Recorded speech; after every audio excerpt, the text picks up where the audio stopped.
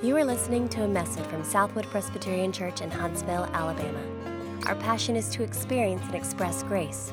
Join us. Rejoice in that because it's a picture of what we want to be true.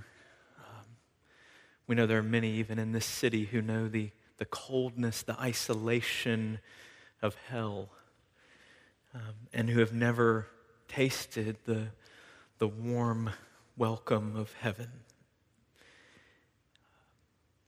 And we want that to be true not just in a room like this, but through a people like us. And so we need you to change us, to mold us and shape us. And so we're eager that we come to your word because it does that, and your Spirit does that. And so, Father, do it this morning because you delight to make us more like you. We ask in Jesus' name, amen. Today is our last sermon in this series before we jump back to the Gospel of Luke and follow Jesus to the cross. And we've been talking about biblical community, about being the church that God has called us to be, the type of community God would use to bring renewal and revival in us and through us. And we've done this through the lens of Southwood's core commitments. So we've said God calls us to be a church focused on Jesus, His cross, His word, His body. And when we are, He promises to take us on mission, that we go somewhere to build His kingdom, to storm the gates of hell through us. And so we're utterly dependent on Him for this. We need each other in meaningful, deep relationships to be a family on a mission together, valuing people for who they are, confessing and forgiving sins, carrying each other's burdens.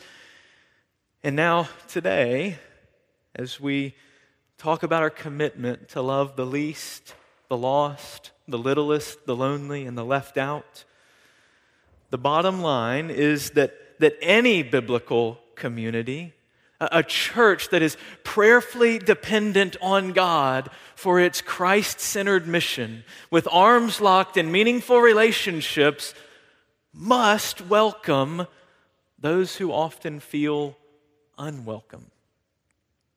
See, we talked last time about truly valuing people, right? And that's not always so hard, is it? I mean, we kind of like people as long as we get to set the list.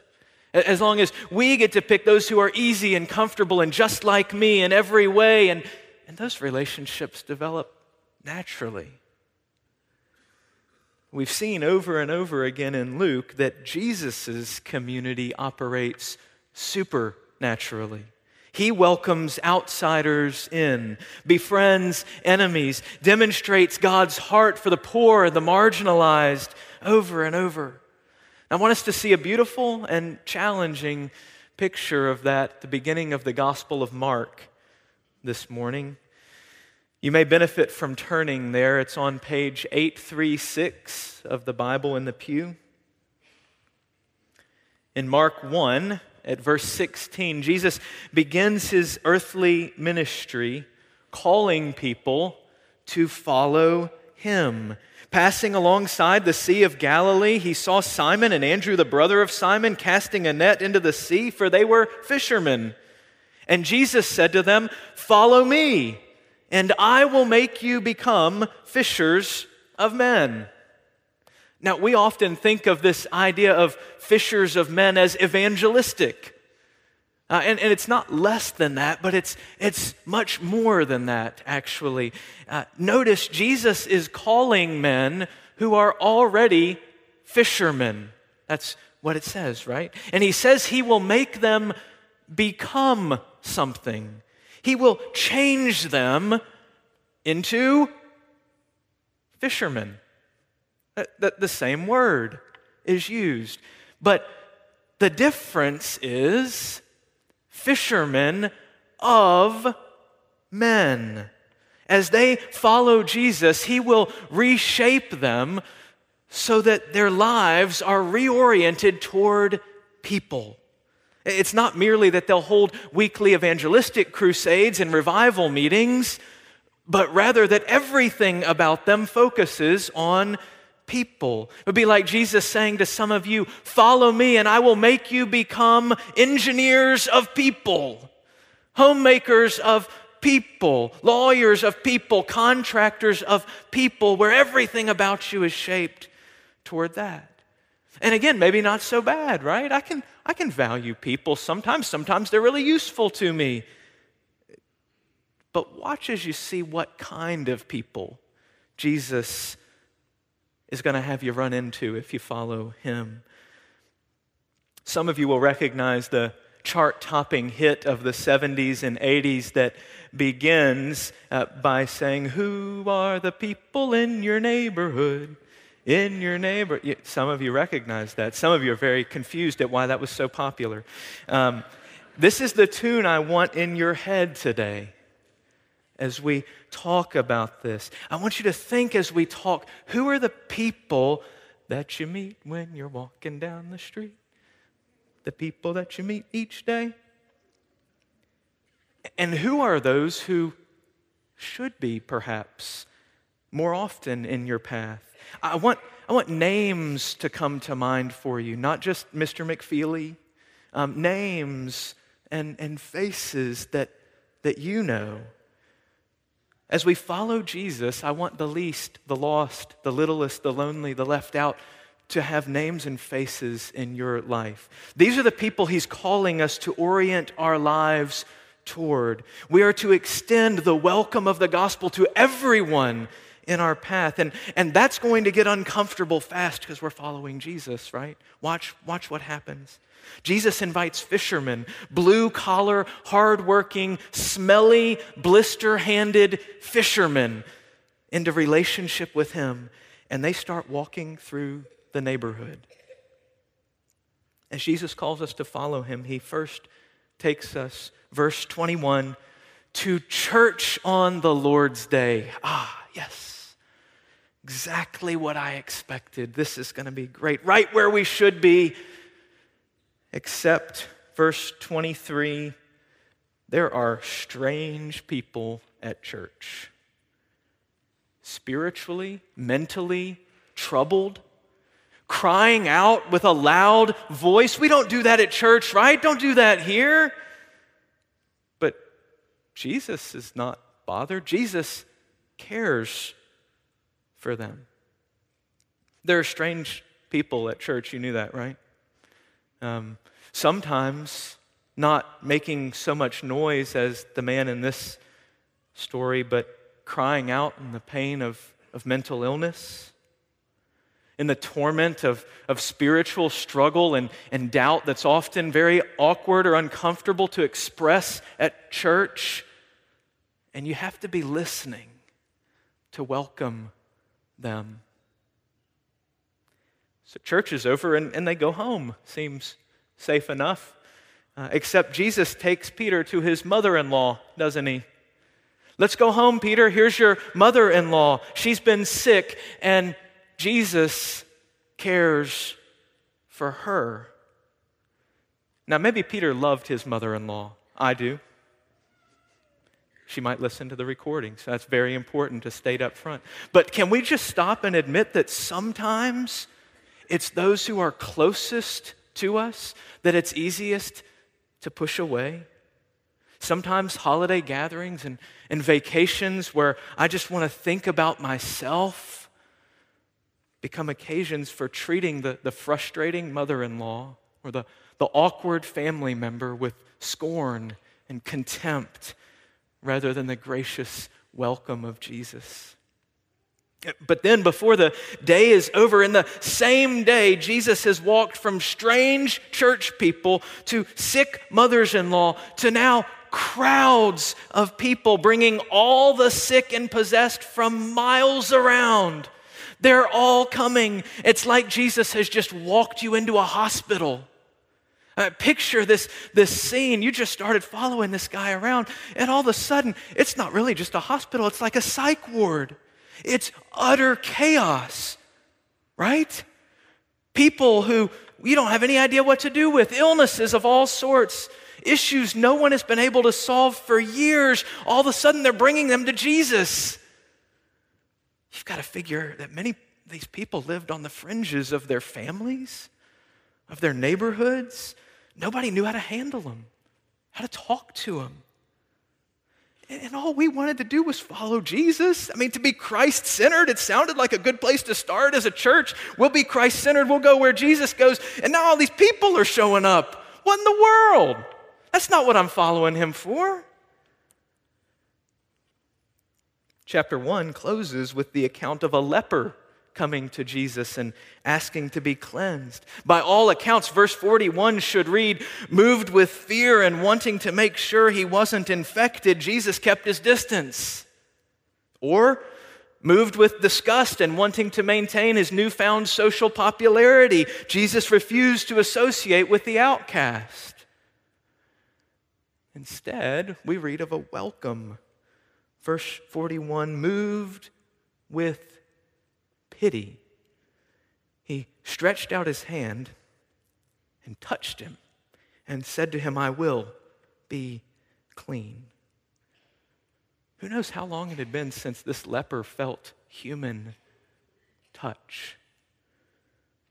But newly famous, very busy Jesus has time for the single, lonely leper, healing his sickness and his shame with a word and a touch.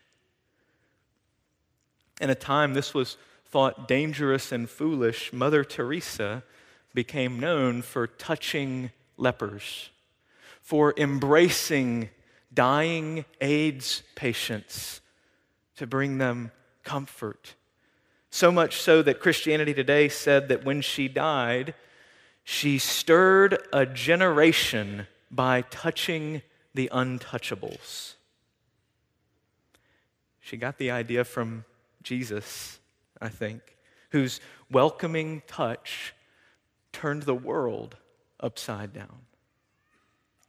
Jesus is making fishermen of men, isn't he? He's showing his new followers the kinds of people he welcomes and the countercultural ways that he welcomes them. So can we admit that following Jesus is getting a little less comfortable? It's a little bit maybe not like what I had imagined. Chapter 2 begins with the famous account of the guy who is literally left out. So much so that his friends have to climb the roof and dig a hole just to lower him down to Jesus, who gives him his undivided attention, forgives his sins, and heals his paralysis. Wonderful, but then Jesus crosses the line again. Verse 14, here comes Jesus with his fishermen walking behind him, and he sees a local tax collector, and he says, "Hey, Matthew, follow me." What? This is the guy who robs you. The traitor who keeps your business from being profitable no matter how hard you work. And guess what? Jesus not only cares about him too, but is also asking you to share life with him. Y'all will be walking around together following Jesus, won't you, for the next 3 years? Could it get any harder? Well, yes, you could then walk to Matthew's house and be surrounded by all the traitors and crooked businessmen you could squeeze into one house for a party. In a town where everybody knows everybody, and you get your reputation based upon your associations, Jesus is associating with the ones known to be the lowest of the low. They steal your money, your husband, your moral reputation. You've got to believe this made Peter a bit uncomfortable. It certainly made the local religious leaders uncomfortable.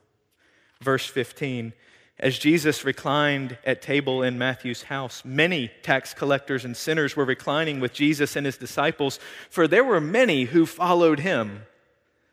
And the scribes of the Pharisees, when they saw that he was eating with sinners and tax collectors, said to his disciples, "Why does he eat with sinners and tax collectors?" And when Jesus heard it, he said to them, "Those who are well have no need of a physician, but those who are sick. I came not to call the righteous, but sinners." Jesus says, this is not just for one day. This is not going to stop. This is the very reason I came. He's always doing this. It's normal for him. Many of them follow him. He welcomes the outsiders, the flagrant, well-known sinners into his community. And who has a problem with it? The church people. Y'all, can we admit for just a second that there's a tendency in each one of us to want to push back against Jesus when he starts to take us places that are out of our comfort zones in these kind of ways? That this isn't exactly as warm and fuzzy as I thought it might be to follow Jesus. We're the ones who think we need to keep ourselves and our kids away from such people. We honestly think Jesus has gone too far sometimes, and we think he needs us to protect his reputation. I'm a people person by nature. I love meeting new people, but when I was at a wedding reception recently with many people very different from me, the thought in my head was, I hope I get to sit by someone comfortable. Our hearts naturally want the easy, comfortable relationships, don't they? Not actively pushing others out, perhaps, but not actively welcoming them in either. A couple years ago, I sat down for lunch with several members of Southwood who are ethnic minorities here, and I asked them how it was that Southwood felt like home to them when most of the people around them looked very different from them. For everyone, it was a connection or relationship outside these walls where they already felt loved and safe, that made them feel that they could be welcome here too. Y'all, if we sit idly by in our comfortable relationships, the least, lost, littlest, lonely, and left out in this city will not naturally see this community as safe and welcoming and home.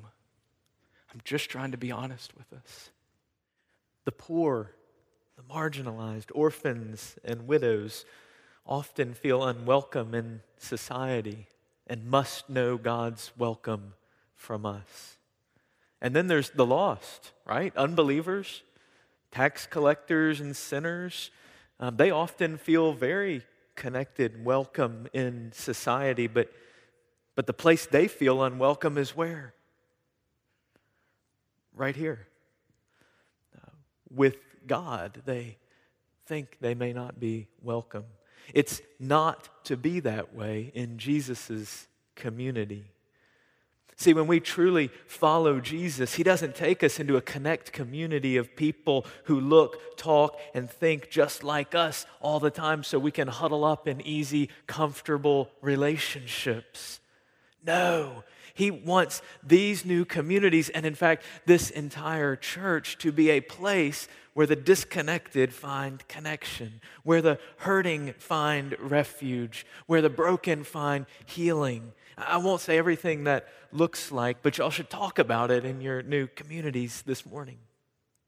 Bonhoeffer says, the exclusion of the weak and insignificant, the seemingly useless people from a Christian community may actually mean the exclusion of Christ. In the poor brother, Christ is knocking at the door. See, we must be personally and corporately a safe place to struggle. Struggling sinners always hung around Jesus, felt safe with him. The church then should be a welcoming place, a safe place for them, not because God quit being holy and hating sin, but because Jesus eats with sinners.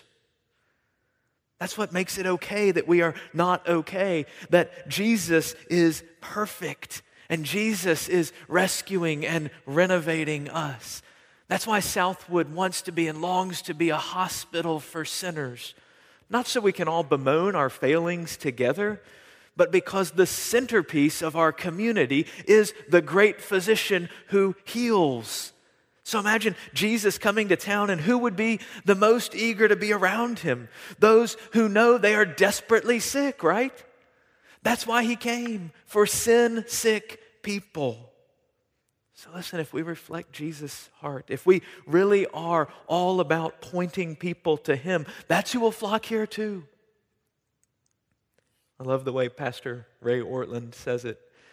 Gospel doctrine creates gospel cultures called churches, where wonderful things happen to unworthy people for the glory of Christ alone.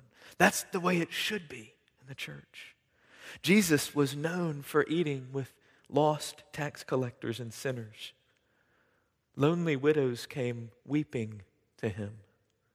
He welcomed little children others deemed insignificant. He cared for the poor and the least of these.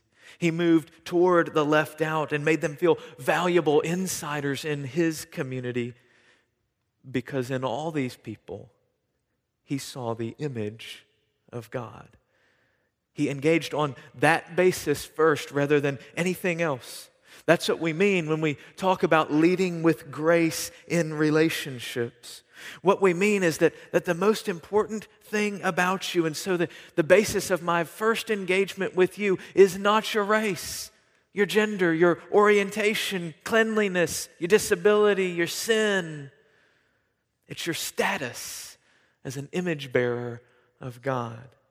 That's how he sees people and how we must treat people, with dignity and charity. They're all welcome here. I remember seeing this in a pastor who walked Christy and me around London several years ago. As he showed us around the busy city, we passed many homeless beggars through the day. He didn't have coins or food for all of them, but he didn't pass a single one without at least stopping to look them in the eye, often take them by the hand, and speak to them briefly. Good day, chap. God bless you, ma'am. They had other needs, but one of them was to be dignified as worthwhile, the way God created them, the way he sees them. Are you starting to have names and faces come to mind in your neighborhood? Maybe the annoying classmate no one plays with.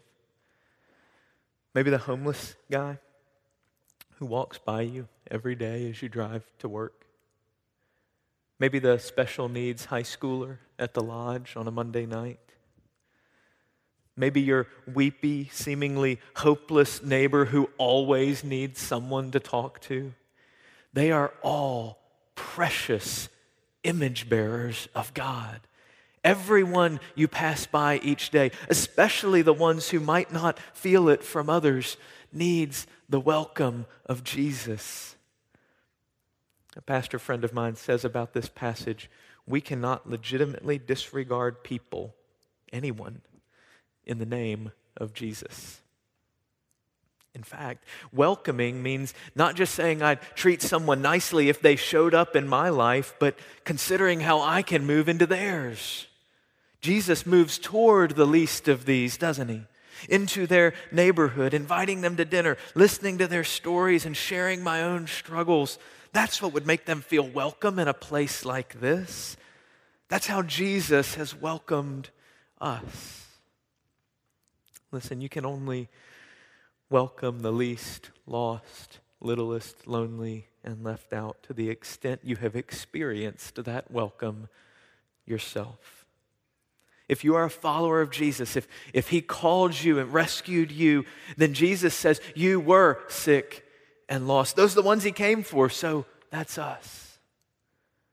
And so it's not inappropriate to say that at this table, Jesus comes to eat with tax collectors and sinners, the spiritually prideful, the ones who could never be good enough to be welcome in heaven. Jesus moves towards us with grace to welcome us home. You may have heard Ruth Graham tell her story at the funeral of her father, Billy Graham. Newly divorced and devastated, she found herself in another relationship her parents and children told her was not good for her. But in her words now, being stubborn and willful and sinful, I married this man on New Year's Eve, and within 24 hours I knew I'd made a terrible mistake. After 5 weeks I fled. I was afraid of him. What was I going to do? I wanted to go talk to my mother and my father. It was a 2-day drive, and questions swirled in my mind. What was I going to say to Daddy? What was I going to say to Mother? What was I going to say to my children? I'd been such a failure. What were they going to say to me? We're tired of fooling with you. We told you not to do it. You've embarrassed us. You don't want to embarrass your father, but you really don't want to embarrass Billy Graham. So she takes the 2-day drive home with those questions in her mind, and she says, as I rounded the last bend in my father's driveway, my father was standing there waiting for me. As I got out of the car, he wrapped his arms around me and he said, welcome home. There was no shame. There was no blame. There was no condemnation. There was just unconditional love. And you know, my father was not God, but he showed me what God was like that day. When we come to God with our sin, our brokenness, our failure, our pain, and our hurt, God says, welcome home. That's the welcome of God we are to extend, especially to those who can't imagine it could be for them. It's the welcome God extends to you and me when we don't deserve it and when we can't imagine it could be for us. Because in His family, wonderful things happen to unworthy people. Amen. Let's pray. For more information, visit us online at southwood.org.